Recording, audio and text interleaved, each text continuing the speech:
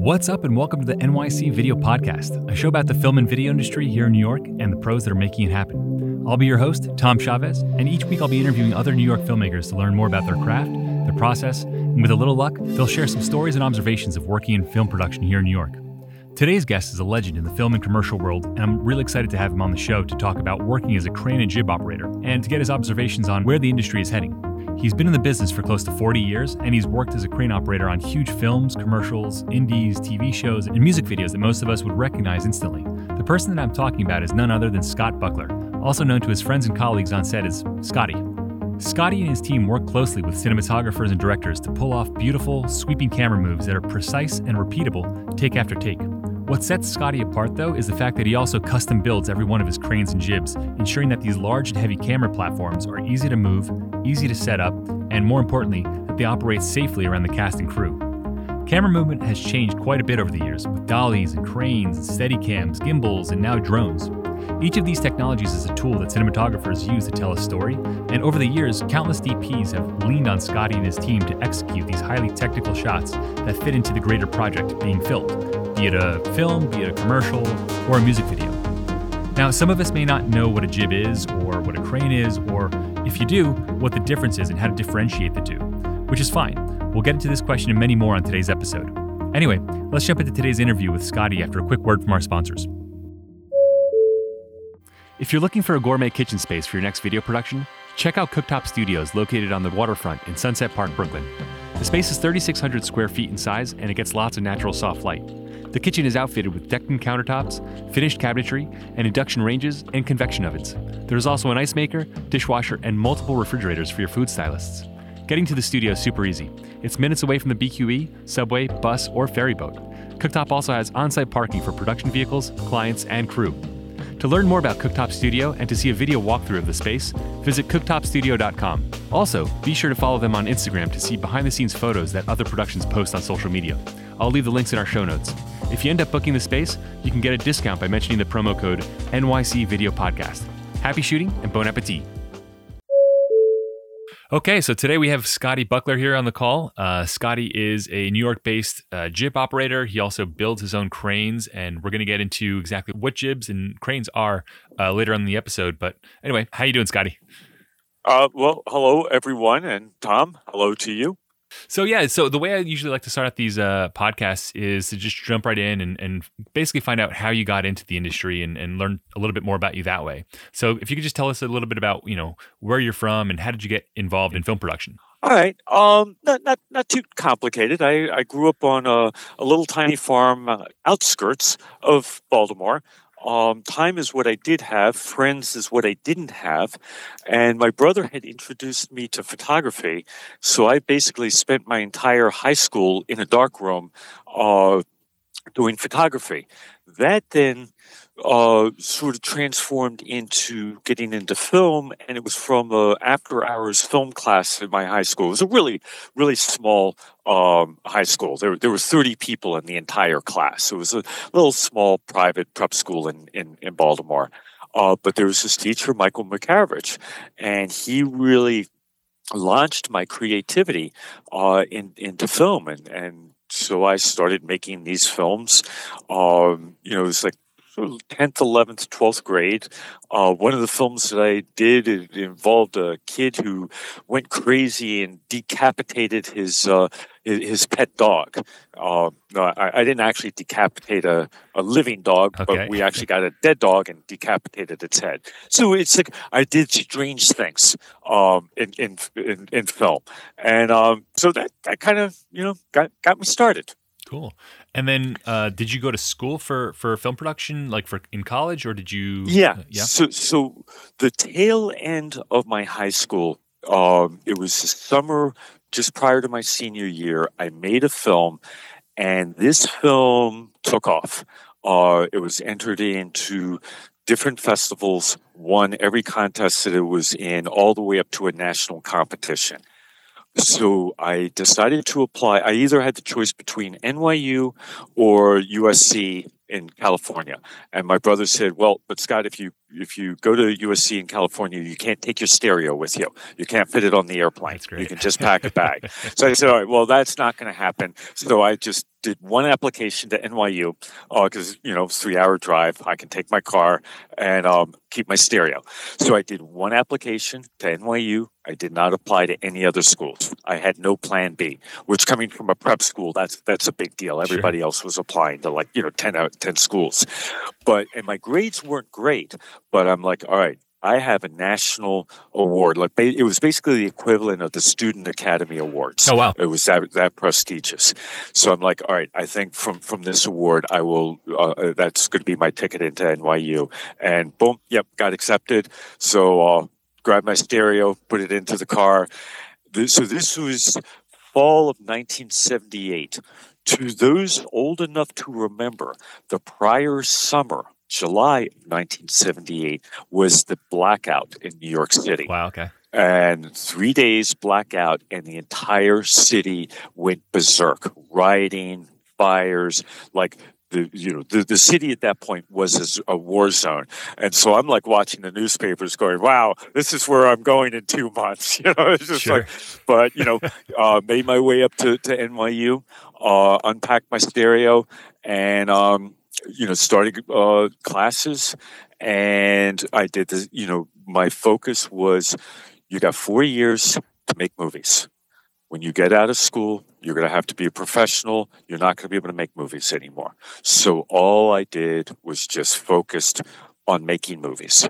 And I had a great time. Just did all sorts of different projects, different experiments. Went out on a fishing trawler off the Georges Banks for 4 days. 3.5 of the days I spent throwing up. And through that, we made this documentary. So really, really had a lot of fun. And then I don't know if I'm getting ahead of myself, but just sort of in brevity, the tail end of NYU, it was my time to take my final exams. Mm-hmm. And I got called to work on this movie called Toxic Avenger as the second electric. And just real quick, for those of you who don't know, I believe it was made by Troma Productions, I believe, Lloyd Kaufman's company, which is just a legendary company here in New York. A lot of filmmakers have come through that, and they make a lot of horror movies, I guess, and thrillers, and just a great place to cut your teeth, I think, back in the day. And I think they're still making movies today. Yeah, I mean, they're just Lloyd Kaufman and Michael Hers. I mean, they literally, I remember Michael Kaufman, the DP, just screaming at every single person every day. It was like being in the military. Like, he whipped you into shape. And, we were totally stupid and clueless. I remember one time pulling an extension cord, and the end of the cord went into the swimming pool. Swimming pool was filled with talent. And everybody's freaking out because all they see is an electric cord being dragged through the pool. I'm like, no, guys, don't worry about it. It's not plugged in. No, stupid. You don't drag an extension cord through a swimming pool. Yeah. We just, this is how little we knew. And, but we came out of that movie having learned a lot. Sure. But so what it was, so I had the choice of working on Toxic Avenger or taking my final exams and graduating NYU. And I called my mom up and I said, look, I really think that I should take this movie. Just something about it. It says this is going to be, an opportunity that I'm not going to see again. And she said, all right, do what you feel is right. And so I did not finish NYU. I never did get my diploma. And along with Martin Scorsese, I think also never got his diploma from NYU. There's a whole host of famous directors who never got their diplomas from film school. So I'm not alone. No, and it's funny that you mentioned that because I went to film school as a high schooler thinking that I had to go to film school in order to work in film. But since having graduated from Brooklyn College, I've never been asked for my diploma. I've never been asked for my GPA or anything like that. It's just, hey, can you do the job? Who do you know? And ultimately, can you just do the work? So I think that's a big misconception that a lot of kids don't understand. What I have heard, though, from maybe it's anecdotal, but I have had people tell me that no, actually, productions are asking for resumes, and specifically what they're looking for is college educated. And if you think how the industry has changed, how technologically based it is. You need smart people to handle the technology between the cameras, the lighting, all the stuff that's going out. And the college degree does indicate a higher training level of an Sure. individual than a non-college. So to people younger now who might be in college saying, "Oh, I don't need this degree," don't cut yourself short for two reasons. One, you may actually be asked for it, and the second, not everybody stays in film. And having a degree might help you actually get a job that you can sustain the livelihood that film never actually worked out. So I do encourage people who are in college, finish, get the degree, don't get ahead of yourself and like, oh, I've got this job or whatever. It's just one job. Yeah. You'll get other jobs. Yeah. Don't lose sight of the perspective of. Well, I mean, there was a conversation with a guy. He's like $100 and some odd $1,000 in debt, and he has a master's in art or something like that. And I was like, well, what good does that do you as a film industry? And he said, it's my ticket for retirement because the masters will allow him to go back and teach. So when he gets to the age where he just can't manage sandbags anymore, Yeah. he's got something to look forward. And if he didn't have that master's, he wouldn't have. And I'm like, okay, you know what? That's actually very intelligent. It's showing that you're thinking in advance that this may be a transitional career and not your final career. Yeah. So yeah, that's a great point. I think I've seen personally a bunch of my colleagues too, like who've worked in the industry for a number of years, and then they've transitioned into teaching, which is a really good, I think, next career move, especially if your career is winding down, or God forbid you get injured on set and you can't actually perform, on set. It's a great alternative for that. Yeah. Because I mean, it's the industry is great. It's a great learning experience, and what I have found is, so it takes 2 years to just get known, and then another 2 years to actually learn and know what you're doing. So now you're at 4 years. Then it's 2 years exciting applying that. So that's 6 years. Then it starts getting really boring. And so by the time you hit 30, there's sort of this exodus out of like, you know what, I'm tired of the ups and downs, tired of the hard work, I'm tired of the 18-hour days, and you want to move into something else. Yeah. What are you going to move into? So, us lifers were stuck, but when you're in your 20s, you know what, this just may not be your final career. Yeah. Yeah, that's a good point. I think 20s, like in your 20s, and I can speak personally too, like I learned a ton. It was really exciting and everything like that. But now I'm like dead set, like right in the middle of my 30s. And I've definitely hit like a career plateau where I'm like, I'm doing the same thing over and over on different jobs, but like it's very repetitive. So I'm trying to think like, what can I do next? What's the next step? And this podcast is actually a result of that.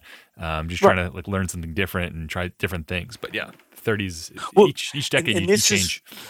What is interesting, the technology now allows people to have, I'm a gaffer, but I do shooting on the side. And so, not everyone gets pigeonholed, whereas before, 15 years ago, if you admitted that you were doing DP work, well, the DPs would stop hiring you. Yep. Well, I don't want a DP on my set. I want a gaffer. 100%. So that, I think, has helped alleviate some of that, feeling like a rut. You can have multiple hats and still survive. But yeah, it's still like with the paycheck, that work does plateau both in a mental activity and pay scale. Sure. And it gets frustrating. Sure. So yeah. Okay, so you finished film school. You did a stint on Toxic Avenger. What kind of projects were you doing as soon as you got out of film school here in New York? It just it was a plethora of one after another of these low budget movies, and this was what's actually interesting is. So I started to. So I worked with the gaffer Richie Morrow for a number of years as his second electric. Then I started to grow out of that relationship, and I started getting my own lighting equipment and setting up my own business. It was called Electric Feat, spelled FEAT. It was actually short for Electric Feature, cool. But I like the play on the word of Electric Feat. And so the system of how movies were orchestrated back then is the productions could not hire A-list DPs. They were just too expensive. So they would sort of hire emerging DPs whose rates were lower, had great energy, great ideas, but they weren't really predictable. You don't know what the results were going to be like. So they would hire a solid, reputable gaffer, solid, reputable grip, and these individuals were the production's insurance policy. If the DP shuts down, my gaffer will make sure it's lit. My grip will make sure it's properly, orchestrated, and the project will go through. And this was my role as a gaffer. So I was being brought on job after job after job with extremely inexperienced DPs. Okay. And what burnt me out on gaffing, because I didn't understand this system and this role, is job after job after job, you're doing great work. So the DP gets this great reel that's based on my lighting and rigs that I was building and all this stuff. They would take off their careers, would shoot to the top. They'd go and do big budget movies and not bring me. And it got frustrating. I'm back out on another low budget movie, and this guy is going places based on my work. Sure. And so I just burn out. And that was sort of the transition into doing the cranes. It's just like, look, I just can't do this lighting. I'm just too frustrated. So there was a whole 1990 was the switchover, because that was the year of the lockout, when work east of the Mississippi River completely shut down. This was the producers on the West Coast saying, we are going to shut down your contract. We're going to give you a new contract. The terms will not be as favorable as the old contract, and we will not bring any work East Coast until you agree. So basically, for a 3-year period. This was just for like union productions or also non-union productions? productions? Yeah, but it trickled to everything. Okay. I mean, it just overnight, it was just like, okay, there's no work. And the word that was going out was, everything's shut down, because all the ancillary work shut down as well. The union work has always been an engine to the whole health of the industry. So that was the year I just said, look, I'm sitting on all this lighting equipment. I don't want to do lighting anymore. I started selling it off. I actually physically moved my shop from Brooklyn down to Baltimore, which is where I was from. The rent was much cheaper. And I said, I'm going to just spend this, 2 years or however long this lasts. I'm going to build a camera crane that's going to be similar to a tulip crane, which is 2 people ride on it. Tulip crane was famous for tipping over, had all sorts of problems. And I said, I'm gonna solve these problems and come up with a better piece of equipment. And so that was this whole switchover. So there were a lot of causes that went into it, between the frustration of being a gaffer to just like, okay, but there's no work anyway. And this is a good opportunity to set yourself up for something that you will enjoy. And I've always enjoyed building. I mean, Sure. That goes back to 5 years old. I was the kid out in the garage building stuff. So it was a natural switchover to take place. Sure. And then 92 or whatever it was, decided, all right, cranes built, music videos are done in New York, not in Baltimore. Packed everything up, came back to Baltimore, and that was coincided with basically the emergence of rap. And New York City for music videos just took off. And just real quick, before we get into this too much, but for listeners who don't know what a jib or a crane are, can you just really briefly explain, I guess, what is a jib? What is a crane? Yeah, what's the difference? Okay, it's a good question. It's one of these terms that goes back and forth. So you have a jimmy jib. And that's just like a fixed length crane. It's a seesaw. You got a pivot point in the middle, and say a 3-to-1 ratio. So you've got 3 feet behind the pedestal where you put your weights, and then 9 feet in front of it of the pedestal, and that's where you put your camera. And you get it all balanced, and then a guy moves it left and right and up and down. And on a jimmy jib, he actually does the camera controls as well. And so that's purely a jib. I do the switchover from cranes to jibs at about 20 some odd feet. So anything shorter than a 20, I'll still call a jib. Okay. Like my Techno that's 20 foot. Yeah, it's more accurate to call that a jib because it's smaller. Anything 20 feet and over, 25 feet and over, I call a crane because it's still the same principle, but just the magnitude of the structure to handle such a large size is much greater. You have to have a heavier duty base, a wider base. The arm itself has to be beefier. So everything is just beefier. So that's more a crane describes that terminology better. Now with production, sometimes I'll say to them, like, look, on your permit, even though we're using a 50-foot Techno, write down jib, because if the wrong people see crane, they're going to think a construction crane. Interesting. That's 200 feet up in the air, and they're going to shut you down. They're not going to understand that a camera crane is still a very specialized term. But so there are times where I'll instruct production. Yeah, just use the word jib because you're not doing yourself any favors. But when we get onto a job and I've got a 50-foot Techno, please don't call it a jib. Sure. It really isn't. Okay, so you started building them these. So your first one was a jib or was a crane that you built in Baltimore? No, actually, the first one was a crane. It was 25 foot. Okay. This is actually before I went down to Baltimore. So I had built this crane. It was 25 feet from pedestal to the end of the platform, and it went about 25 feet up in the air. 2 people rode on it, and there's actually another Techno guy. His name is Matthew Roberts, and he was a young DP at the time. And I actually have a photograph of him on the end of this crane outside this building in Soho. The fact that any 2 humans would ever have gotten up onto that piece of equipment is remarkable. Awesome. It was safe because it was tested, but you looked at it like my manufacturing aesthetic skills were absolutely abysmal. You looked at this. You weren't winning any awards for that. Yeah, no awards whatsoever. I mean, I was working out concepts and designs, and I'm like, all right, I'll make it look good later. And that crane is actually. I was on a music video. This was 1989. I was getting ready to move to Baltimore. I had already started the move. So it was probably like one of the last jobs that I did in New York City. And I was doing this music video, and it was 4:00 in the morning. The crew had gone off to do another location, night exterior, no cell phones. Nobody was left behind. And I had to figure out how to take this crane apart and pack it into my truck. It did not go well. An accident occurred, and this crane fell on top of me. Wow. And it should have actually killed me.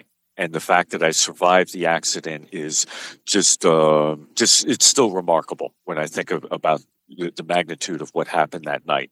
But I promptly took the crane down to Baltimore, got a dumpster, and everything went on into the dumpster except for the weight basket. I saved that, but I threw the whole thing away.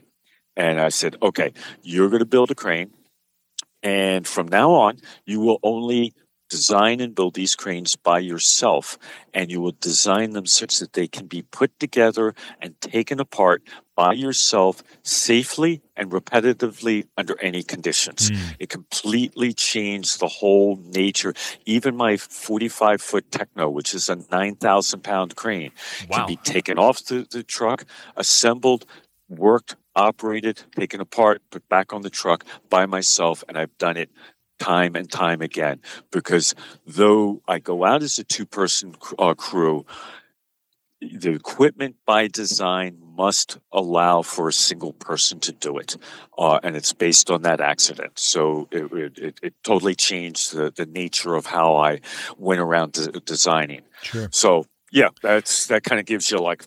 The background. Sure. And designing a jib, I'm sure, isn't something that anyone can do like on their own, like very easily. It requires a lot of like background. Did you have a background in building or soldering or in welding and all that stuff? Yeah. Or? Well, so what it was is back in my gaffing days, my style as a gaffer was I wanted to go into a location and get all the lights up into the ceiling, with no stands. And this way, when they came in to shoot, they could shoot 360 degrees and have no stands and not have to relight. Well, back in the mid 1980s, there was no rigging material. There was no modern. There was no. Matthews had grip stands and Mafra clamps, but just nothing like what exists now. The first. What do they call it? Not a mega arm. A boom arm or a menace arm? Menace arm. Yeah. I was the first person who ever introduced a menace arm onto a film set. Wow. Okay. Exactly. But I had figured this stuff out. Well, in the course of doing that, I bought a welder, 200 amp welder, a drill press. I started machining this stuff, welding it together, came up with my own line of speed rail fittings, and this is what started the whole process. Then I wanted to get wall spreaders that were longer than 10 or 12 feet. I needed to get into trussing. Yeah. So I had trussing that would all break apart into a milk crate that could get me up to 28 feet. So this is what introduced the whole element of the structural engineering. Mm-hmm. And I spent a summer, I just went to Barnes & Noble. I got every book on bridge design and just sat there and read about bridge design, the truss formation, Sure. how is load transferred. So just to get myself familiar on, what the engineering aspects are, and then applying it, testing it, but always starting small and incrementally working up into more and more complicated of rigs. Sure.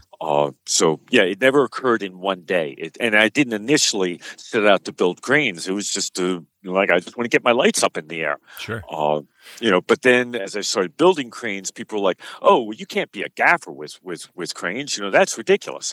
Well, it was a mistake to ever get rid of the lighting equipment because, yes, if you want to be a gaffer with camera cranes, then you're a gaffer with camera cranes. But that's when I said, you know what, I'm sick of lighting anyway, and I got rid of the lights. It goes back to our prior discussion. Sure. And so when you transition from, say, a gaffer into jib operator, crane operator, did you have any mentors that were other jib operators, or did you just kind of go in blindly and just I'll figure it out myself? We all hate each other. Always will. Always have. Always will. And anybody who tells you anything else is lying. No, the crane market has been and always will be intensely competitive.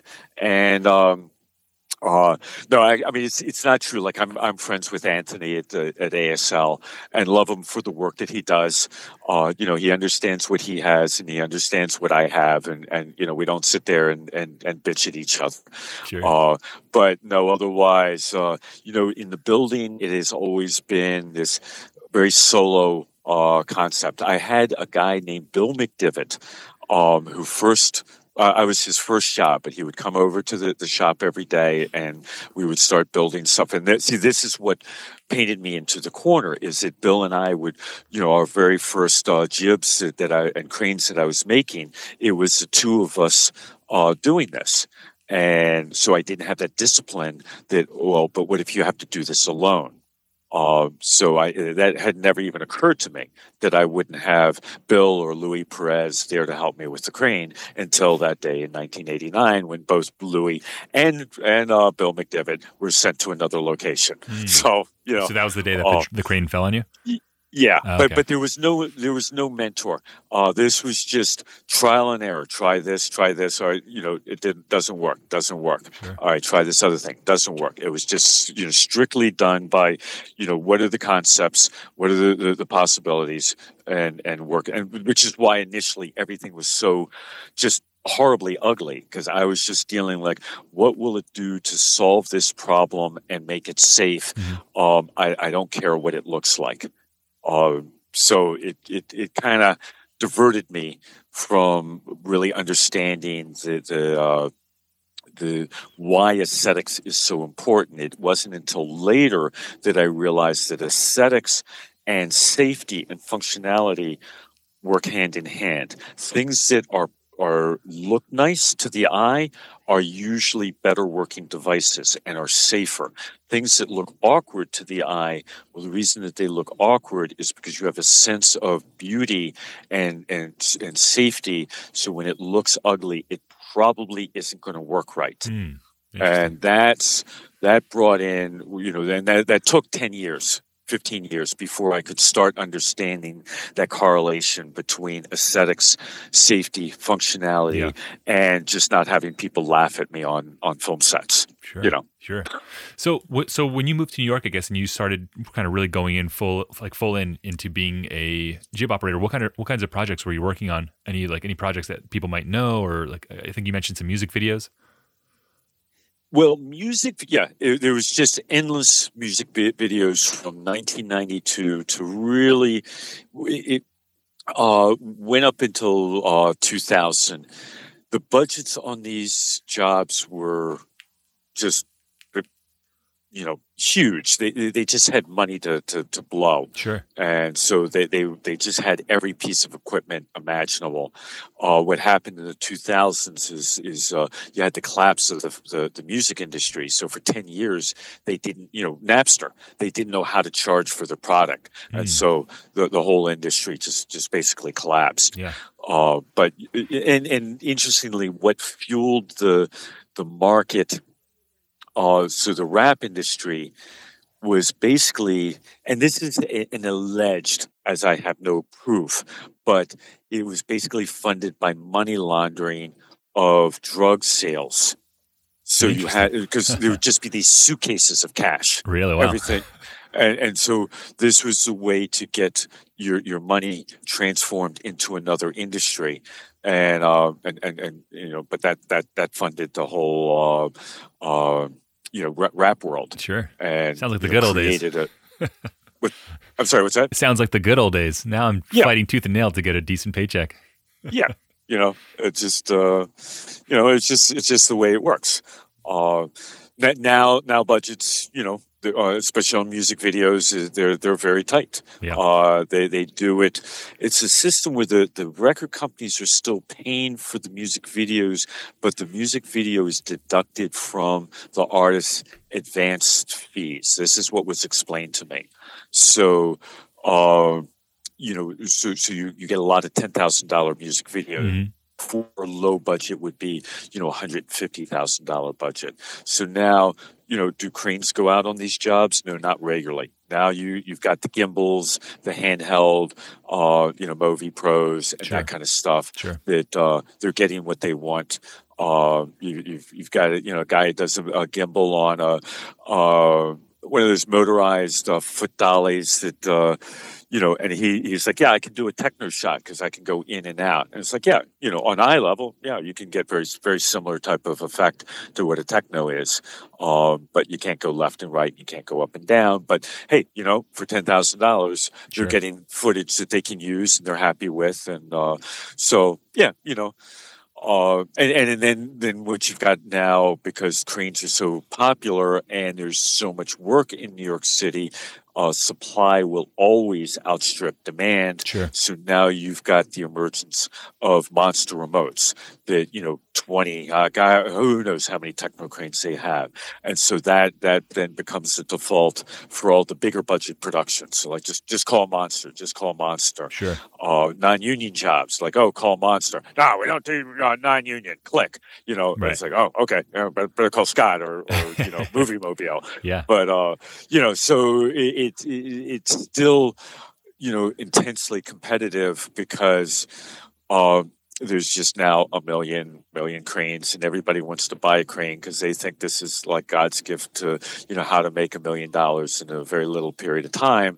But the reality is that was in the 1990s when you could go and spend $15,000, $20,000 top on a Jimmy Jib, make $1,500 to $2,000 per day, wow, and recoup your expense in 10 days. Wow. All right. Like, what an idiot. Why didn't I just buy Jimmy Jibs? Sure. I would have made so much more money. But those days are now over, and those Jimmy Jib guys are dealing with nobody wants Jimmy Jibs for legitimate projects. Like they'll go out for weddings. There's one place they actually have their bases that they can hoist up to the ceiling because they only go out once a year. Mm-hmm. And they're like, we're not making any money. And it's like, well, yeah, because now you have to spend $150,000 between, and that's to start. Right. and you're not getting much more per day. And they're like, well, Interesting. why would I spend that much money to only make $2,000 when before I spent $20,000 to make 2,000? I'm like, well, but don't you understand? You're sitting at home. Yeah. The industry changed. You can't continuously soak producers in this manner and not expect them to eventually move on. So it allows the few people who do have the technos to at least have first stabs on jobs, and the Jimmy Jib guys are still trying to figure out why their equipment's not working or why they get the lowest of the low budget jobs. Sure. It's like, well, the market changed. Yeah. And, with the markets changing and prices differing, one of the questions that I've always wondered is, like, as an owner operator, what are some of the challenges that you experience operating your jibs? And people that don't have like a background, when they hire you, they just think you're a guy that's going to show up with this magical arm that's going to fly a camera, but they don't understand what goes into the process. So what kinds of things do you deal with? So this is I would say probably 90% of my phone calls. Where I have somebody calling up, they've been told hey, call Scotty for his techno crane, and they call me up, and I can tell right off the bat, it's like, okay, you don't know anything about this equipment, and they're like, yeah, I don't know anything about it. And I said, okay, awesome. What my job is here is to try to help give you the information that you're going to need to know on a really simplified presentation, so that you have an idea of what is going to be arriving and what's going to be what it will entail. And then I'll say, but for the more detailed questions that I have, let me talk to your DP directly. And they're like, yeah, that's fine. Or the director, somebody who actually has the idea. But yes, it's very frequent where I'm talking to somebody, and I don't mind that at all. Like, you're not born with this knowledge. You might use cranes only a couple times a year, if even that. So for somebody to call and say, we're not familiar, it's like, I would rather you be honest, and then I can try to explain to you, what will you need to know that will impact your budget, your schedule, and your job, and then we go from there. I don't know how other companies work. As far as whether they are so sympathetic or whether they are demeaning to the individuals, which would just be, horrific. Sure. Why would you do that? But I can't speak for other people. I tend to fear their ability to hold somebody's hand and say, no, the crane that you're asking for is actually not the right piece of equipment based on my discussion with the director, and I advise this other piece of equipment. It might be sometimes upselling, meaning a bigger piece of equipment, because like every job, it's like, oh, well, we just want you a 20-foot crane. I'm like, okay, well, that shot where you want to get up over the tree and look down, a 20-foot crane's not going to get it. Right. We need something bigger to get that. And it's like, all right, well, how much more is that going to cost? Well, I actually have the two cranes priced very, very closely, so that it's not, but there's, if time and time again, they just will order something the smallest, because like, okay, well, that's all we have in the budget. And it's just like, yeah, but it doesn't do you any good. Yeah. The equipment is still too expensive to have the wrong piece of equipment show up. So let's figure out what it's going to take to get the right piece of equipment. And so, this is just the ebb and flow of customer service. Sure. Setting expectations. We all work in a customer service industry. The producers aren't arrogant overall. They just don't know, and they're frustrated by getting inaccurate information. And so when you can take the time and talk things through, hopefully that makes them feel like they've hired the right person. Sure. And you're bringing out a lot of this equipment. It's heavy, it's dangerous. You already mentioned that you almost got killed once. Did you ever kind of have any big fuck ups on set where you forgot a piece of gear, or did you ever make any mistakes? And what did you learn from those mistakes? Well, knock on wood. As far as mistakes, 30 years, no other individual has been injured from my equipment on a job. And this is something I take very, very seriously. I cannot say that necessarily for myself. I have injured myself doing dumb things. Lacerations where it's like, oh shit, somebody got a rag. I just, opened up my hand and there's no way to get me to a hospital. Nor most of my accidents requiring hospitalizations, sutures are in the testing phase, in my shop. And it's like, okay, I just amputated the tip of my finger. Ah, damn it. You I bleed just for your ran art. my fingers through a chain and sprocket and I Oof. can actually see the bone. Wow. Yeah, okay, we got to go to the hospital. So I do, because I do extensively test everything out, and I can tell you that the number of times I've been injured are too many to ever recall.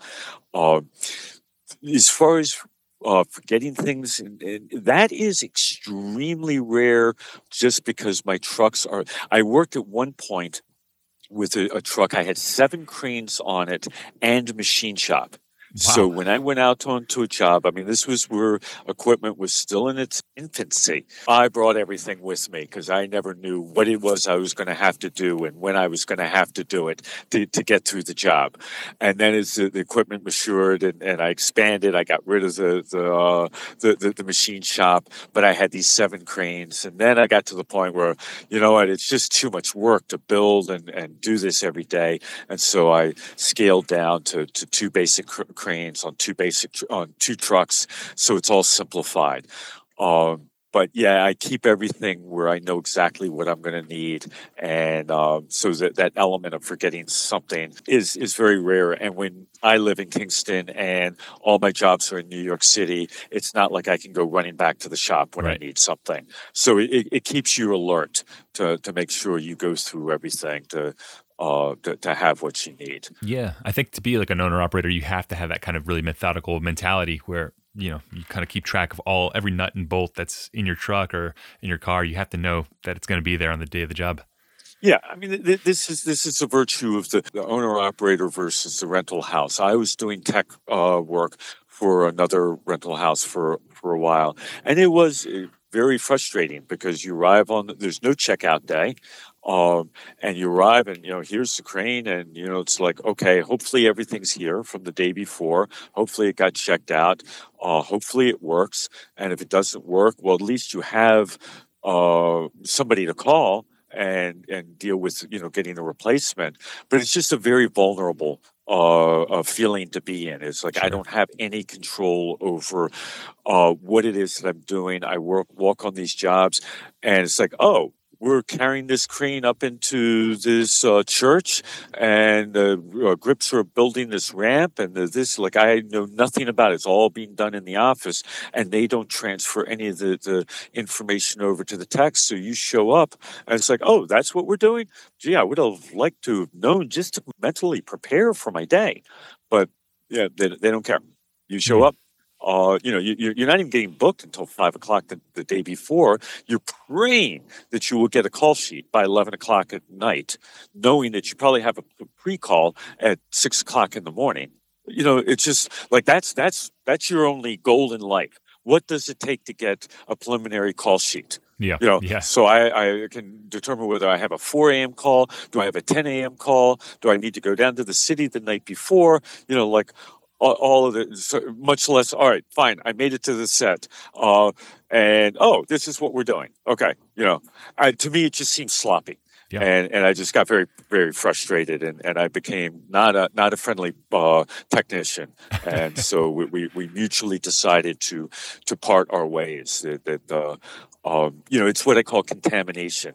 I have rig and design, which has worked a certain way, and then I have another company that's worked a different way, and I have that comparison, and so I'm not going to be happy because the rental house just is not going to ever be an owner operator. Hmm. They're just different operations that Sure. run differently, and so if a producer wants that rental house formula because they can call up the night before and change their order. What I don't understand, but they have their reasons, and we both have our place in society, so to speak. Sure. Uh, Yeah. you know, Just changing subjects a little bit. With your cranes and your jibs, they're really big. They're very heavy, as you mentioned. Safety is obviously a big concern for you as well as producers and crews that are working around your equipment. What kinds of conversations do you usually have with a producer or whoever's hiring you prior to the job? None at all. None at all. You bring up the you do not want to go there. Yeah. And this is part of the problem, because see, everybody, especially since Sarah Jones, who's a camera assistant who was killed on a set down in South Carolina, North Carolina, Midnight Rider shoot on a train trestle. So ever since Sarah Jones, that's whatever 6 years. Time flies. Yeah. Everybody's safety, safety, safety, safety. Okay, but implementing safety, if the safety actually affects my operation, make no mistake. Not so sure that safety is really actually all that it's cut up to be. It's just, you just better not be caught. But as far as actually changing natures of the business to relate to safety, that did not change. And this is an area I am passionate enough that I would like to go into. Sure.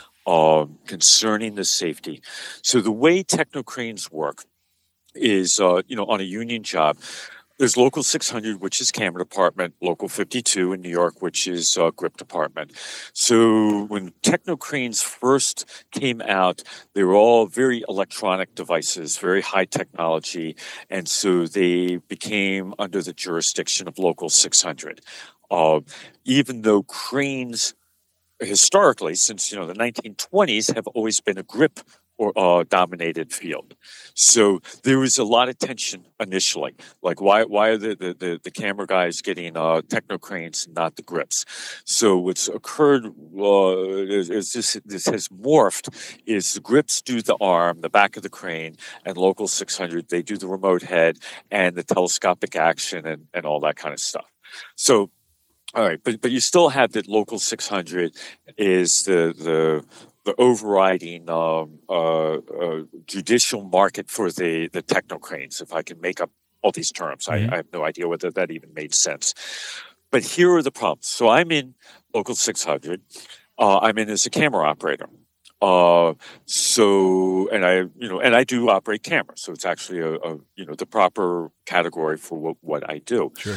Somebody else, like my last tech, was brought into Local 600, and she was offered, you can either get a camera operating card, and that'll cost you $10,000, or you can be a camera assistant, and that costs you $8,000. And she's like, well, camera assistant is fine. Would she know how to take a lens cap off of a lens, off of a camera? Probably, but I wouldn't want to ask her to do much more. But she's officially in the union as a camera assistant. Well, there is no category for technocrane. It doesn't exist. So now you have people who are being brought into the union who have not passed any test. My last tech, they were brought in because I called up Local 600 and I said I would like to have this individual on Local 600 so we can do union jobs together. And they said, no problem, have her stop by, sign the paperwork, leave a deposit for her dues, and she's in. All right, they're doing it completely by my word that, I've trained her and verified her and all that stuff. They don't know what's going on behind the scene. Yeah. You can use your imagination of what somebody might do to gain entry into Local 600, and that somebody might be obliged to take that offering. Sure. Like, there's no checks and balances. So now you have people who are in Local 600, and they may be very, very good at what they do, but there's no verification process. Local 52, if you want to operate a Condor, you have to have a lift certificate. You want to operate a forklift, you have to have a lift certificate. There's certifications for things that have certain levels of OSHA mandated danger, not the technocrane. So picture you have your talent, a multi-million-dollar, actress.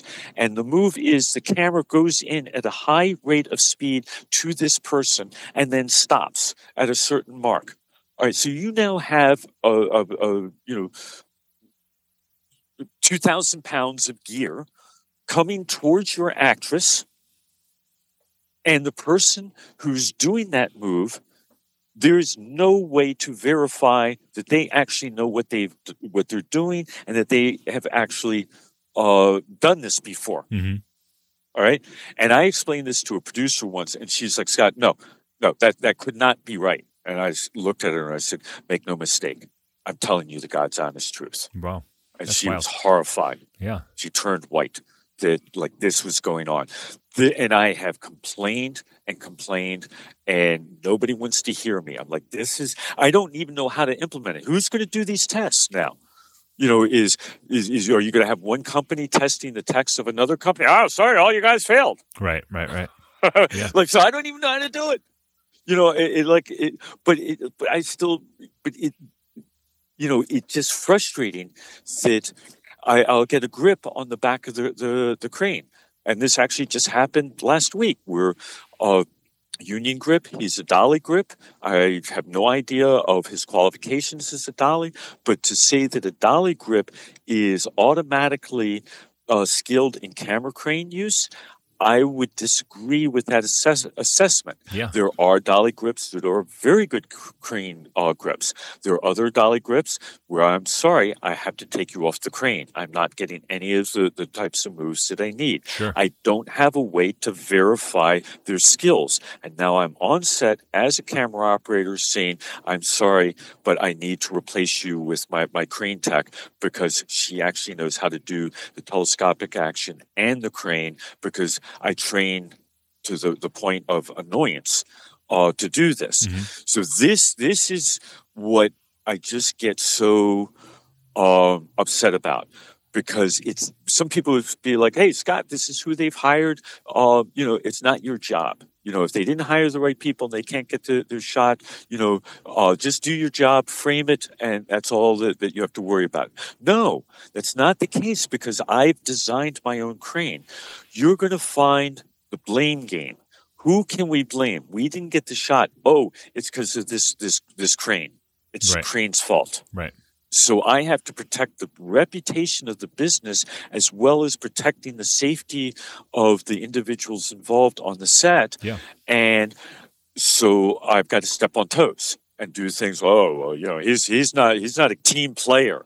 He did this, and it's just like, all right, everyone hates me. Yeah. I mean, everything's fine when things are working, but when things aren't working, then and fingers are pointed, it's going to be on you. So yeah, you have to basically take the initiative. To me, 52, and it should be taking over the Techno Cranes lock, stock, and barrel.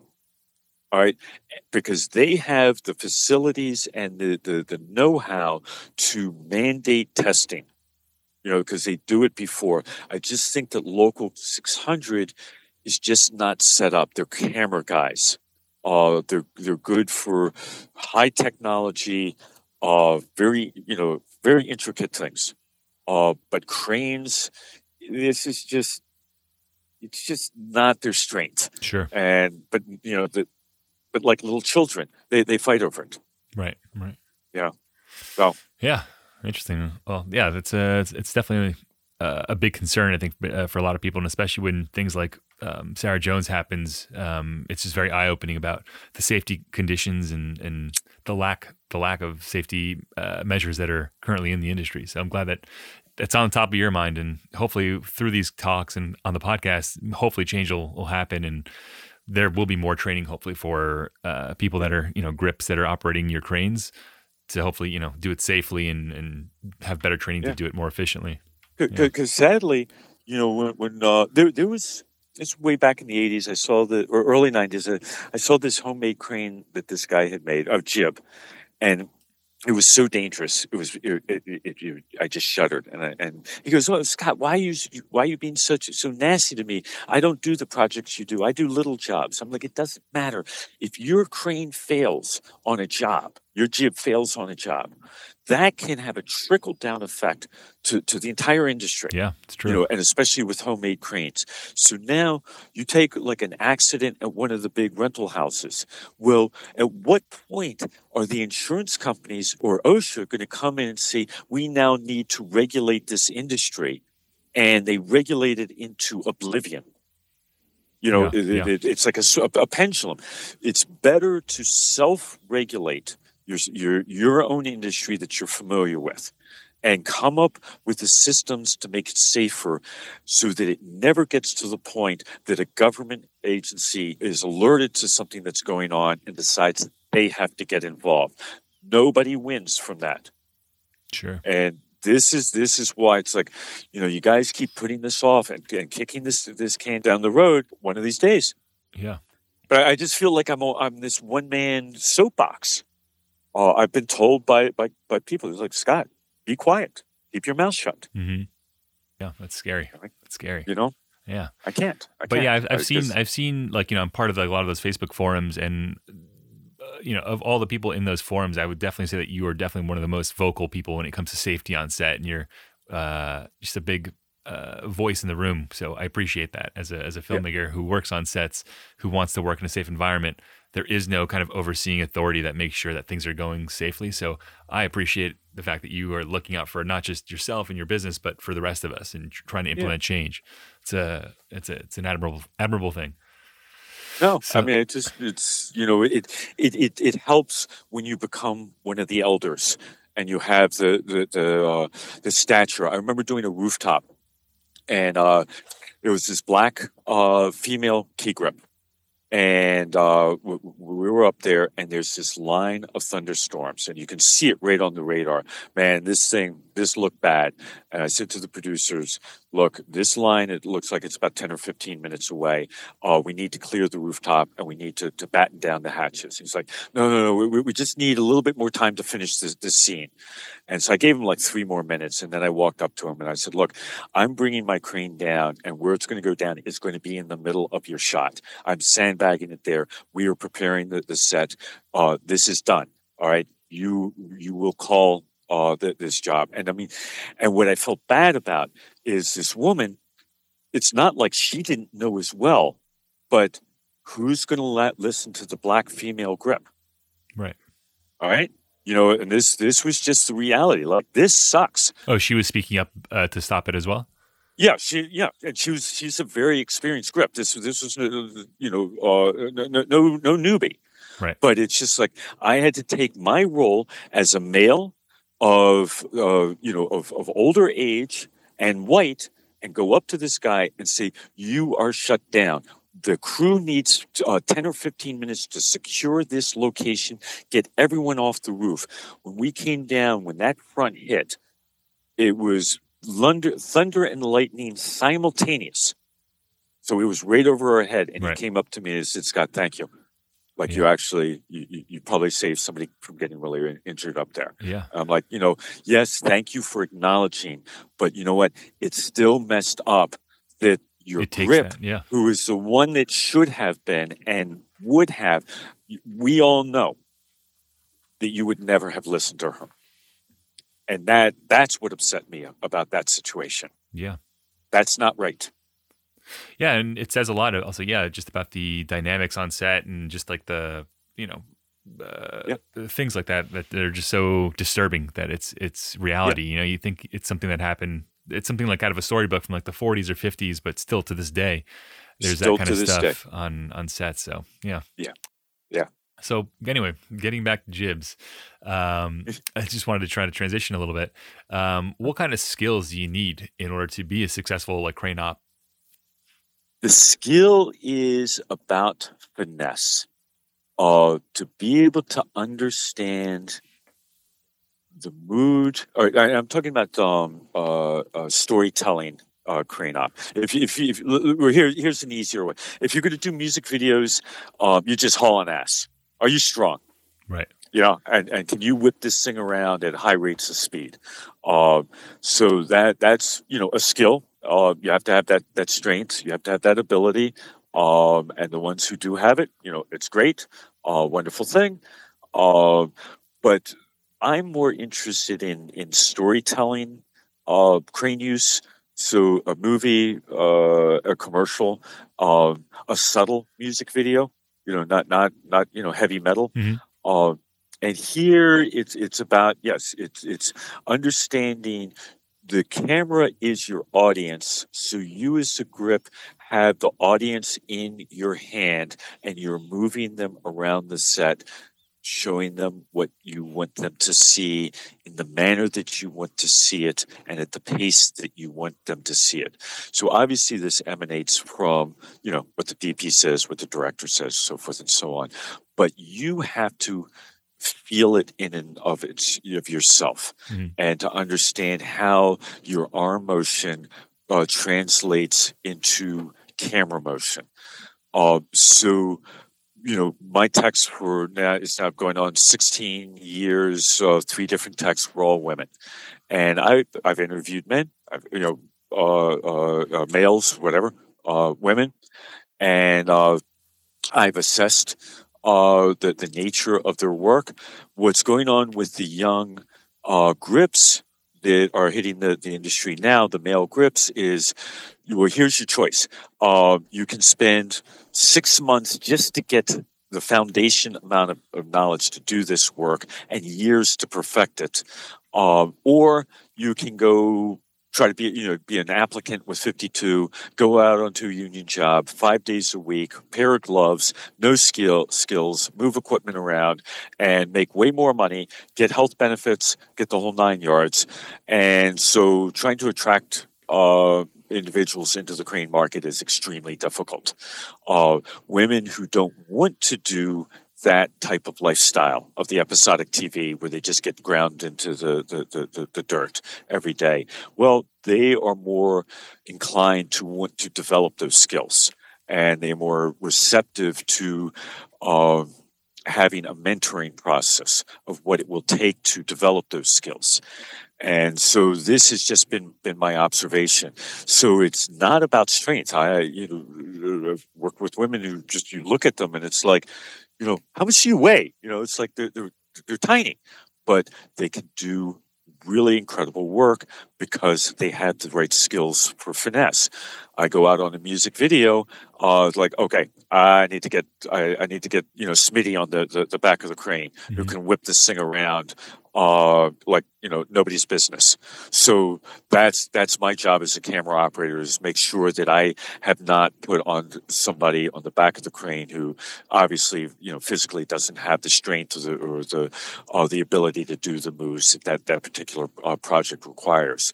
But this whole thing of like getting into the crane market, I don't know why anybody would ever want to get into the crane market right now. It's just so oversaturated.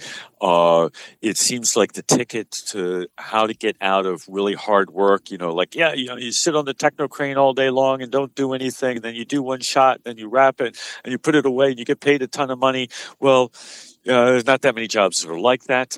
And there are way too many people who are getting those jobs, and it's done through a system not of applications, but friendships and buddies and that kind of stuff. Sure. So to be like coming out of school and saying, yeah, well, this is an area I want to go into, I'm going to just be black and white, I would highly discourage you taking that approach. It's just extremely difficult, and it's unrealistic, and there's not enough of a turnover to be able to capture a role that's opening up. And usually when a role does open up, it's being filled through some other source, a recommendation or so forth and so on. I just really am frustrated by the crane market, and I would just implore people, look to other areas that have a more consistent lifestyle and workflow, and pursue those, and don't go into cranes. Yeah. I'm sure it probably takes years also to just establish yourself as, a crane operator. I think that's what a lot of people don't understand when they're just starting out and trying to get into whatever field is. It does take a long time for you to brand yourself and be known in the industry as a specific role, whether it's a crane operator, a drone operator, a gaffer, or whatever. So I think because it's so specialty, it's probably very hard and takes a long time to get. And with the new technology, just creating so much content that has to be created, I would just think that there are better opportunities in the lighting areas, the technology areas, board operator. it just there's so many new technologies that are opening up. To be young coming out of school, and this is where that college degree does really count, is you need to be able to master these technological transitions that are taking place. I look at what happened in the camera assistant market. So 2010 is the year that I consider to be the switchover from film to digital. It was very, very fast, and within 5 years, I looked at film sets. So prior to 2010, your average age on a union job, even non-union, for a camera assistant was between 50 and 65.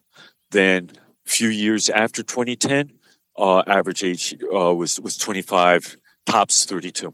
Wow, interesting. It completely changed because the younger kids understood how to navigate the menus. They understood how to navigate the technology. The older guys knew the aesthetics of the mechanics behind the machines, and once those mechanics went away, they couldn't do it. Mm-hmm. Well, you're now looking at similar unfoldings in the lighting area. Whereas years back, you would be able to fill in on this theory as well, as the huge power plants, the 1,000-amp generators. Well, now you got a 6,500, and I watched a movie, a union tiered movie, low budget, but it was a union movie. Whole night exterior was run off of 1,6,500. Wow, and extension cords. Yeah, LEDs, man. All LEDs. Yeah. So there's so much that's going into the technology area. These are the things to learn, because when you have these skills, you will be in demand for those skills. And the people who don't have those skills, they will, gradually be replaced. So what the coal miners are dealing with. Yeah, there are going to be more jobs in energy coming forward. It's just the jobs won't be in coal. You've been in the industry obviously for a long time, and you've seen a lot of changes, like the one that you just mentioned.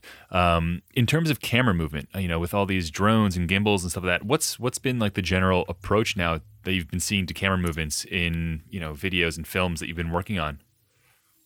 Yeah, the drone market is awesome because it does not interfere directly with the crane market. It did interfere with one specific crane, which is, I think, called the Aquila. It's like 125 feet, camera height. Well, you don't need that equipment anymore. The drone can replace that piece of equipment. But as far as the work that I do, the drones supplement the footage that I'm doing, but do not replace. So I'm the one that can do the precision, getting into close to an actor, moving around an actor. It's bad enough that you got a crane in and around an actor. Last thing I think that anybody wants is a drone circling in and around the actor. The wind will just mess up the hair and the noise. But I think we, producers, and we all respect that drones need to have a certain physical distance from the people that they are filming for safety. So the drones eliminate the producer frustration or the director frustration of like, no, I need to get higher. I need to see over that rooftop to the skyline in the background. Time Warner ads.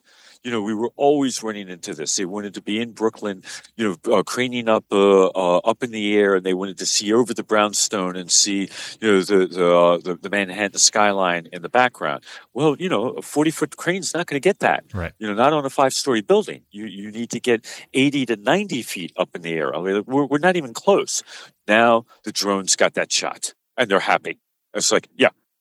This is a wonderful thing. It's wonderful that this technology is doing really well. It's opening up all sorts of opportunities to those individuals that are doing that. But here again, what is the verification process? You've got the licensing, which is good, and I'm not that familiar with what's involved. But is this licensing just about knowing what the FAA rules and regulations are? I know that Local 600 was blocking allowing drone operators to carry a local 600 card because they didn't want the liability. Oh, wow. And that, I believe, either has changed or is changing, that those individuals can be on a union job and get union benefits. But I mean, these guys were, on union jobs, and they couldn't score benefits for doing the days because Local 600 said no. But so I believe that has finally been resolved. But here again, who is testing? In a course like, all right, do this turn, do that, go through this maze. What are your actual abilities? Like what a camera assistant has to go through on taking a camera test. It's a sobering test. You better know there's cameras, or you're not getting into the union. Sure. Well, this has to switch over. And why is Local 600 doing this? Because they're operating a camera, but Local 52, the grips, they deal with camera motion. So why is this not 52, who then would also have a better, like in their 52 stage, bring in your drone. We're going to make you do, this maze, this course. And if you're good, you get a certification. If you're not, please don't appear on any of our union jobs. Sure.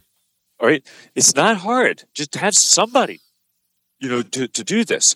But so, yes, it's all good. The industry is progressing in new technologies, but we should be old enough and mature enough to get out of this Wild West mentality. Getting back to also like the drones versus the cranes. Also, one thing that I've noticed is, with the crane, and a jib, you can replicate the same shot over and over. So if you have to do multiple takes, it's much easier probably with a crane because you have that precision and control over the machine. Whereas with the drones, you would probably have to do multiple takes because just to get the right framing and everything like that. It's not as precise. Well, there's this very, very famous, it like changed the whole nature of the drone industry. It's this like 3-minute video of a drone flying in and around bowling alley. Yeah. Right. Yeah. In the Midwest. And, it's just like, wow. Take my money. It's incredible. Like, this is incredible. And it was, in fact, one take. I thought it was maybe stitched together multiple takes. Nope. They're saying it was one take. I believe them. But now there's one specific shot where the drone goes in between a bowler's legs. All right? Do you know who that person was? Who? Who's the producer? Oh, wow. All right? He said, look, if you're going to hit somebody, you better be me. I don't want talent. I don't want a lawsuit. Sure. I'm not going to sue myself. But so this is the thing of like, no, and it would make sense. If I was the producer, I'd be the same thing. Yeah. Like you hit me because I'm not going to sue myself. But I'm not going to do it to anybody else, to put them in that position. But we went the shot, and I wanted enough that I'll take the hit. I'm going to trust you guys. Hopefully he had some type of, guards underneath his pants to protect himself if he did get hit, whatever. But, these are, again, the things like, well, is it okay to have a stunt double in there? I mean, they would never put a lead actor. So if that was on a film and it's Tom Cruise, they're going to have a stunt Tom Cruise. Yeah. Well, that's the stunt double's job is to take those risks. It's like, yes, okay, that's true. So there are people who understand this and they've learned how to deal with the risks, and the stunt people are approaching that. But there are just many other grayer areas where it's not close enough to have a stunt double, but should we be pushing this envelope?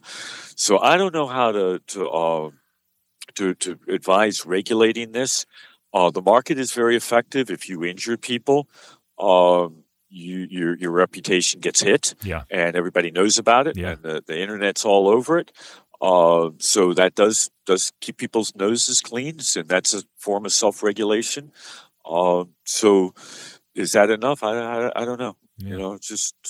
I don't know. Yeah. So this is just changing subjects a little bit, but the relationship that you have as a crane operator and a jib operator with the DP is an interesting one because cinematographers have a vision. They have like a master vision of what their film is going to look like. But oftentimes they can't actually operate the jib. They have to basically delegate that to you. And a lot of DPs that I work with, they're very hands-on and they like being behind the camera and their eye against the viewfinder. What's your relationship like with DPs? Like, what is that like when you get brought onto a project? What kind of discussions do you have? What kinds of things? And it's a really good question. I always approach my discussion with the DP. Imagine that they are wearing bedroom slippers, and be very careful about their toes. So when I'm discussing with the DP about the makeup, do they want to operate the head or do they want me to? I have to be very diplomatic because I don't want to step on any toes. And when you say head, you mean the actual camera itself, right? Yeah, the camera itself. So just for people that aren't familiar with jibs, so when you operate the jib, there's someone that's actually moving the arm, allowing the camera to go up, down, left, and right, in and out. But you can also have someone else operate the panning of the camera itself, which operates independently. Correct. And this is the basic difference between a Jimmy jib and, say, a techno crane. A Jimmy jib, you have the controls on the back, and one guy is doing the arm movement as well as the camera movement. It's done via joysticks. Okay. In the film world and in the techno crane world, we don't use joysticks. We use what are called whirl head wheels, and it's just basically it's the industry standard. Really, more in the States and Europe, they would disagree. They do joystick. Wheels is an American invention and is mastered by the American film industry. Rest of the world, it's new to them. So yes. So the way that we work is, I have operated cranes for many years, but now I've switched over to that. I'm operating the remote head, and I have headsets that communicate to my crane crew. And when I discuss, going back to your question about the DPs, I will explain to them that as a camera operator, when I'm watching, first of all, is I get an idea of what it is that they want to do. I relay to my crane crew in specific technical terms: extend, retract, left, right, up, down, because I may have different people doing different things between the telescopic action and the arm. So the terminology has to be very, very specific and clear so that when a motion is sent out or a command is sent out, the right person is acting upon that command. So I explained to them, by having me on as a remote head operator, knowing so much about how cranes work, how their inertia works, all the different nuances of the operation, I can communicate with my crane crew so that you're getting what it is that you want. The alternative is, say, to use blanket terms, so you have an egotistical DP who's like, no, I have to operate the head because I want the director to see me in control. And it's like, so it's a pride thing. I'm like, all right, that's fine. I can't stop you. But now that person doesn't know cranes. They don't know how. So they're just like, move in. Okay, well, move in could be extending the arm to go into the action. It could be an arm move, depending on where the arm is in relation to the action. That's not a specific command. I don't know what speed you want me to move into. And then they get frustrated. Why aren't you doing what I told you to do? Because you didn't actually tell me what it is that I need to know how to do it. I can't read your mind. Right. And so there's this level of friction that's then created between the person who's operating and the crew that's just like, we're just doing the best we can with the information that we're getting. So the more mature DPs will respect that my Steadicam, I have a Steadicam operator. My drone, I have a drone operator. My techno, I have a techno crane operator. They respect the element of craft that I bring in. And those are the ones that are very wonderful to work with. And I explained to the DP, rather than being results driven, like that you're having to do the shot, being process driven, you're results driven. You're just looking at the results. Are you getting what it is that you asked us to do? Sure. And if not, explain to me what I'm getting wrong. But once you get into process driven, where you're just trying to hold your head above water and keep the headroom, even, and you just don't have the ability to give the right information. So yeah, and one of the things that I've noticed is I'll get some DPs who are young and they say, "Look, you know what? I'd like to just spend some time on the wheels, but if I have a difficult shot, Scott, will you pull that off?" And I'm like, "Yeah, I mean, I'll come in and do your hard shots, and then you get to have credit all day long for doing a great job, but all you did was a static frame," and that's just kind of like, it's disrespectful. Yeah, of So I'm course. beginning to mitigate even that. It's like, look, you have to be able to handle the most difficult shot of the day, and if not, find the person who can. But whoever goes on the equipment stays on the equipment for the day. I don't want to do this back and forth Sure. and this was actually something that was a Mexican DP who was just wonderful. But there was a shot where the director was describing something, and he's on wheels. My Melissa, who's my tech, was on the arm, and I could tell that they weren't getting what they wanted. And I was trying to explain to Melissa what to do, and the DP is like, "Scott, I don't need you. I'm working this out with Melissa." I'm like, "No, no, no. You're not giving her the right instructions. I know what the director wants. Just let me." And he shut me down. Well, they didn't get the shot that they wanted. Hmm. So it's like, that, and it was otherwise a simple shot, but it just required a certain hook with the crane Right. that she needed somebody to describe how to do an S curve, how to do, and when they shut me down, then I can't do it. Sure. And this also happened on a big union show where a very high end operator had the same thing. They were yelling at my tech, Rachel. "Rachel, you're not on your mark with the techno crane." And I said, "No, she's on her mark. She's got a 6-inch move on the telescopic action. You haven't told the grip what to do, who's got a 40-foot move on the arm." Sure. And he said, "Scott, shut up." I'm like, Wow. "Okay, I'm going to watch this job just melt down." Because, Just watch it you burn. don't know how to talk to your, so the frustration to say that, well, no, but this is only on your small, low budget jobs, Scott. This doesn't happen on the bigger jobs. I'm like, no, I'm sorry. I saw too many big budget jobs where this communication breakdown would occur because they're not just giving the right information. So, my going back to the DP, the ones that I like are the ones who understand and respect the skills of the individuals, and this is the skills of a gaffer, Hmm. the skills of a grip.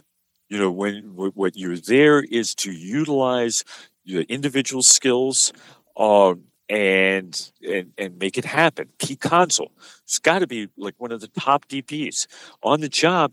You barely hear Pete saying a word all day long. Why? Because he's already had the good discussions with his guys before the job. They know what they're doing. They get on the job. They do it. And the amount of information that's coming in from Pete is very, very little because he's already done his job Yeah. going into the shoot. These jobs go very, very smoothly. This is why he's cream of the crop. In the commercial world, it Mhm. does episodics. It's just they are out there. I wish there were more. Sure. Sure. So, what are this is just changing subjects a little bit. Like, the locations of your job changes from day to day. One day you might be on the street. The next day you might be at Yankee Stadium. The next day you might be, in an alleyway somewhere in the Lower East Side. What are some of the craziest locations that you've actually had to shoot in, or set up your jibs and set up your cranes in? I don't know that I know how to answer that. They really actually aren't. I mean, they're grueling setups where we have to go up onto a rooftop, and it's just like, oh, I'm just too old. All right, next time, just get a Jimmy Jib. I don't want to do the job. It's just. But I would have to say overall, like what we did last Friday. It was pouring rain all night long, and we were doing a hurricane scene. And so they had the rain towers, and they had the two wind machines that are, 6-foot diameter propeller blades mounted to Chevy V8 engines. And so, during the take, the wind speed is about 80 to 90 miles an hour. Wow. And we're moving in and around. We've got to relocate the crane, and it's just pouring rain. Just when they cut the rain towers, there was a slight decrease in the amount of water that was coming down, but not noticeable. And we're out there in these just horrific conditions all night long, and the crane's all motorized. So I'm like, yeah, I don't need any grips. And we're plugging around and going through muck and stuff like that. So that was a very, very trying day. It took me 3 days to recover. Wow. Did a lot of sleeping after that because it was really brutal. But that's the exception. It used to be cranes were set up and done for just all sorts of crazy shots. I mean, this is, the craziest shot I ever did. I hope this isn't off target, but it's sort of along the same lines. Back in the 1990s, we were doing a music video with Queen Latifah, and Queen Latifah's a big lady. She's big, not fat, big.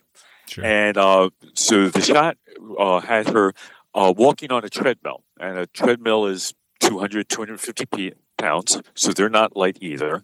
The treadmill was mounted on the end of one of my fixed length steel camera cranes.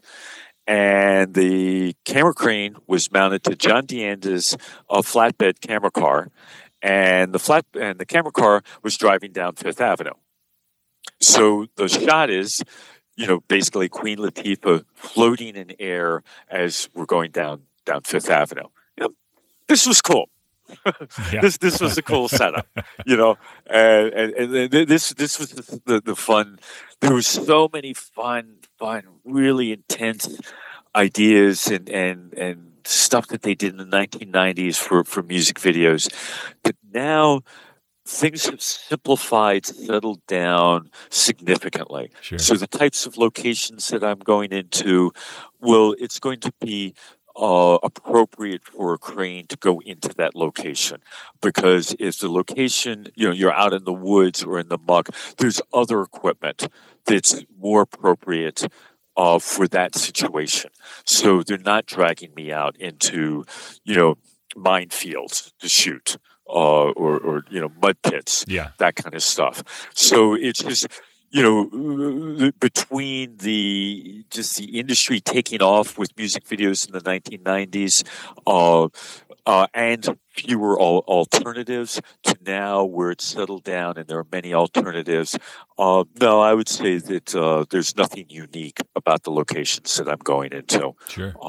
It's just, I still like getting location scouts just so I can understand the perimeters, especially if it's interior. But yeah.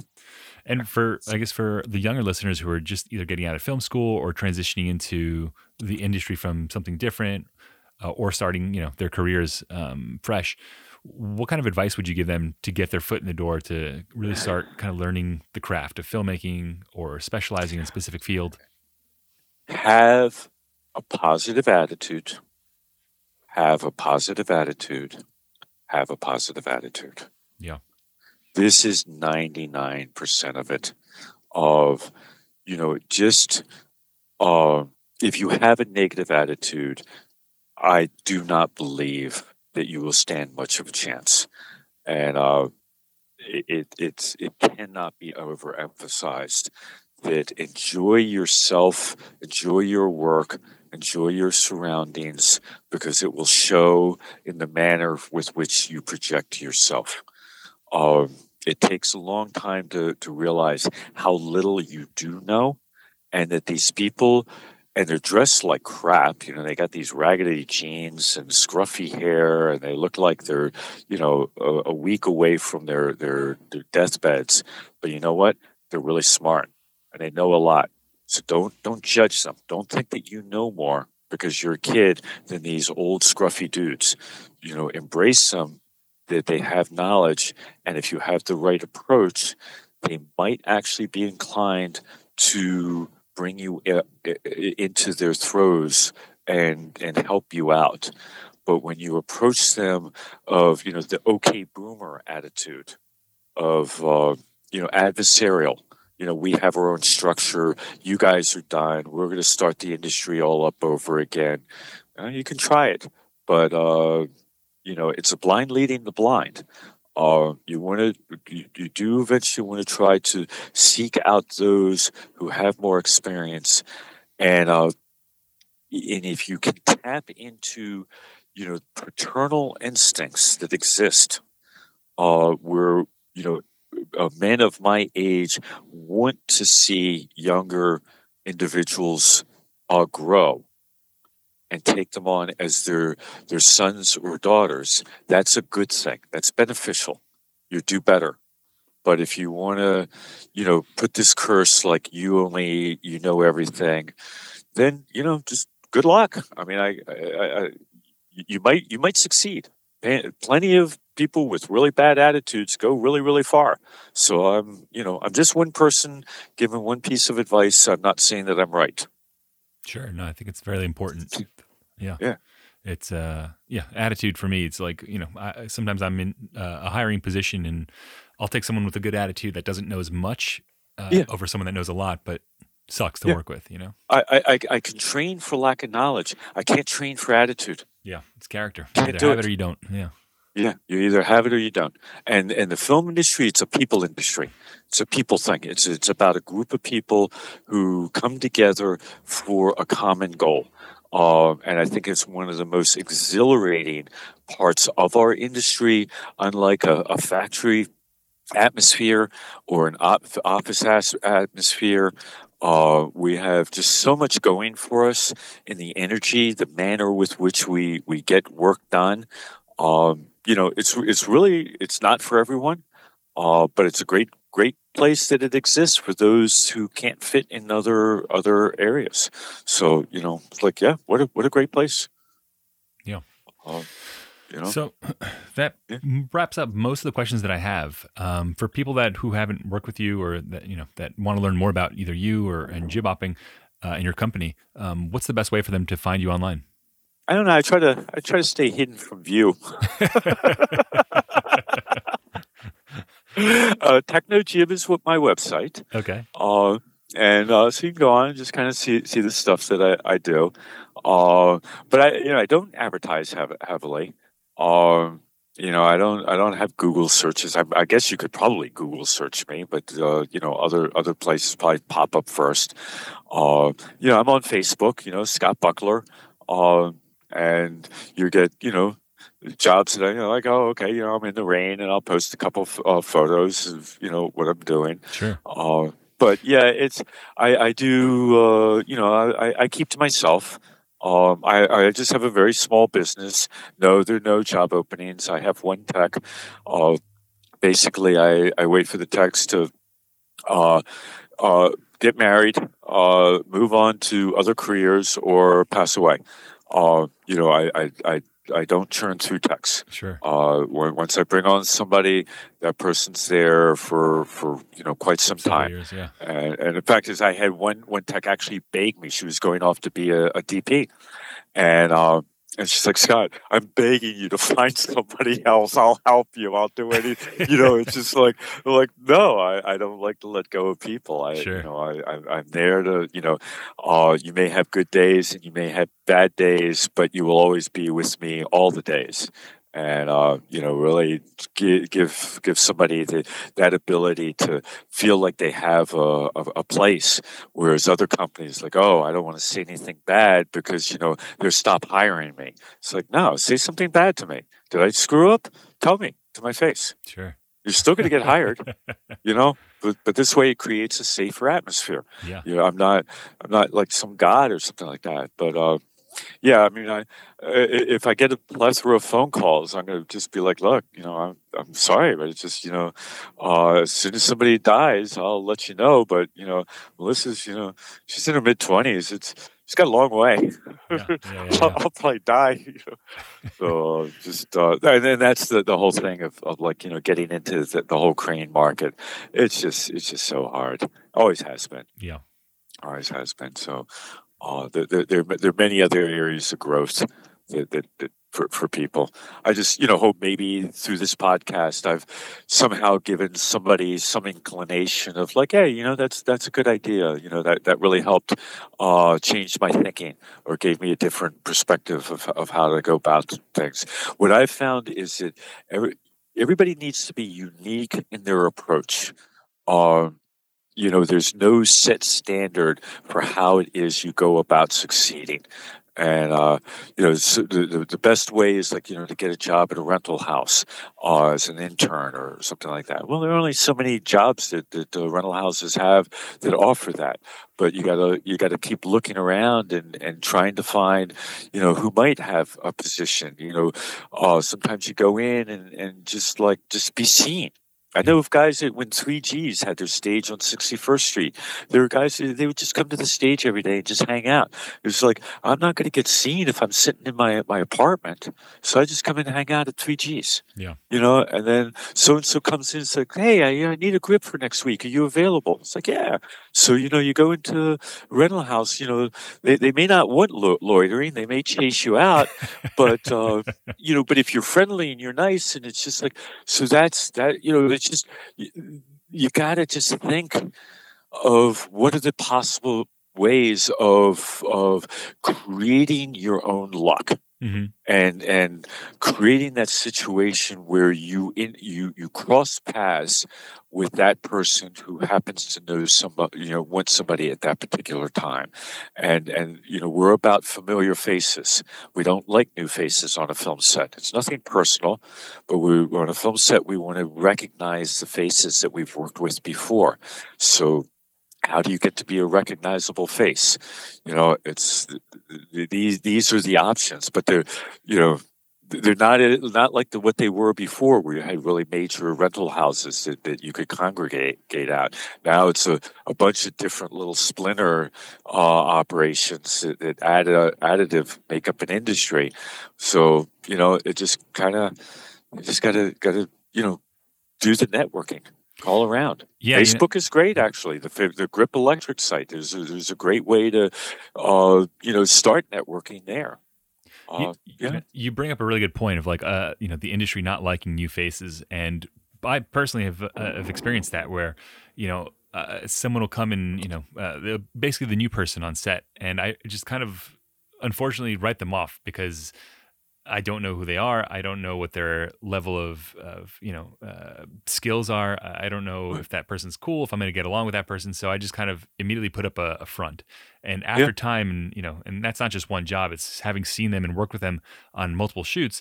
We start warming up. We start, joking about previous shoots, and there's just this bond with people that we've experienced. So for new people, it's really, really hard. And especially because I think a lot of the younger generation is so used to just spending so much of their free time on Facebook, thinking that they're going to get work that way. I think there's a lot to be said about, showing up at places. And even if you're not getting paid, just hanging out, showing that you have a friendly attitude and just having, the curiosity and willingness to try to, be close to the action. I think that speaks a lot. And it's, I thought that was a really good point. What I would say, first statement, put your phone away. Yeah. And then when you do get on set, put your phone away. You may see your keys on their phone all day long. That's fine. That's what they do. You just got hired. Do yourself a favor. Put your phone in your knapsack, put it in another room. Don't ever pull the phone out. Yeah. That's going to put you 10 times better position than the next guy who's there starting out and is there on his phone, texting and on Facebook. Just make no mistake, that key can watch you from 50 feet away. He's got his eyeball. Like, yeah, he's on his phone. I don't like him. Yep. And it's just like, you guys, this new generation, and with the phones, make no mistake, it will kill an entire generation of individuals until they learn that you got to put that phone away. And it's deadly. Nothing will kill your career faster. Yeah, no, 100%. So, when I hire people, like one thing that drives me nuts, and it's the first thing that jumps out at me is that person engaged? And like, if they don't know what they're doing, are they standing next to me waiting for me to ask them for something or to teach them something? Or are they 30 feet off, checking their Facebook or Instagram? That drives Yeah. me nuts. I can't tell you. Yeah, the attitude is, if you tell me to do something, I will do it. Until then, I will be here on my phone. And it's like, no, you can you anticipate Yes. a need? Yes. How can you anticipate a need if you're on your phone? You anticipate a need because you're looking and scanning the set, and you see, oh, that light's going up. It needs a sandbag. If you're asked for a sandbag, that's a strike against you. Yeah. If you're gripping. If you're PA, you can't grab the sandbag, but if you're PAing, it's like, hey, does the craft service area need to be tidied up? What can you do? How can you anticipate the needs of a set so that whoever's your manager, whether it's the gaffer, the producer, whatever, can you do, if you have to be asked to do something, unless it's a unique task, but if you have to be asked a mundane, like, hey, can you take out a broom and sweep up the set? No, you get downtime. Hey, there's a broom over there. Let me sweep up the set. Yeah. Everybody likes a clean set, and you're not touching anybody's equipment. I'm talking if you're a PA. So say you're not assigned to a department, and you want to know what to do. Keep the set. Go around and clean up garbage. Do something. Don't wait to be asked. That will set you up as step one. Yeah. And cleaning up the set. If you are on as a 15th grip or electric, clean up the set, tidy it, make it look nice. Don't be asked. There was a lady. Her name's Hallie. I brought her on a few years ago as like a trainee. I wasn't sure if I was going to keep her or not, so I brought her on to start training her and seeing if she was a right fit. And one of the things that I'll never forget this. One of the first things that jumped out at me about her was when she wasn't, like, it was one time that there was a lot of downtime on the shoot, and we would be sitting around for an hour and a half waiting for the next setup. I looked over and she was walking towards me with 3 bottles of water. She gave me a bottle of water and she gave the DP a bottle of water. And that to me instantly, without me even having to ask her for a bottle of water, she came and brought me one. So to me, that said that she's looking out not just for her job and her specific task, but she's also thinking about the crew. And with that simple act, what the proper answer to that is, you got something on your nose. What do you mean? You got from kissing somebody's butt. You got something on your nose there. You can give them, because it's a way to compliment them. Because you're absolutely right. But it's like, I know what you're doing. You're just kissing butt. So you say like, hey, you got something on your nose there. We want to get that off. But no, but that's what we're saying is just like, to do something, find a way that you can be part of the solution. I have this discussion with Melissa all the time. There are 2 types of individuals. They are those who are part of the problem and those who are part of the solution. Yes. If you can keep yourself in the camp that you're part of the solution, you will carry forth. Absolutely. If you are consistently the one who is part of the problem, then you will not understand why your career is not progressing. Yeah, 100%. And this is really where COVID actually did kind of help, because the industry had gotten so overheated. People were coming into this business that had no knowledge, and boom, they're ending up on union jobs and this and that. Everybody was working, and it's like, oh my God, you need a pause that will just force some of these people out of the industry. And like, you just chase them away. You're not any good at it. And to allow the next crop to come in and replace them that is good. So this is one of the trade-offs of a really overheated market, is it can reward an attitude that is not a long-term sustainable attitude, but they're just relying on the fact that the industry is overheated. And then you get a recession which doesn't last a year, but it lasts 3 years. And those people all go away. Sure. So there is an ebb and flow to the economic cycles. And the good people will stick through it. The bad, I'm going to go into retail, or I'm going to go, work at Amazon, or Sure. whatever it is. Sure. So Well, amazing, Scott. Thank you so much for being on the show today.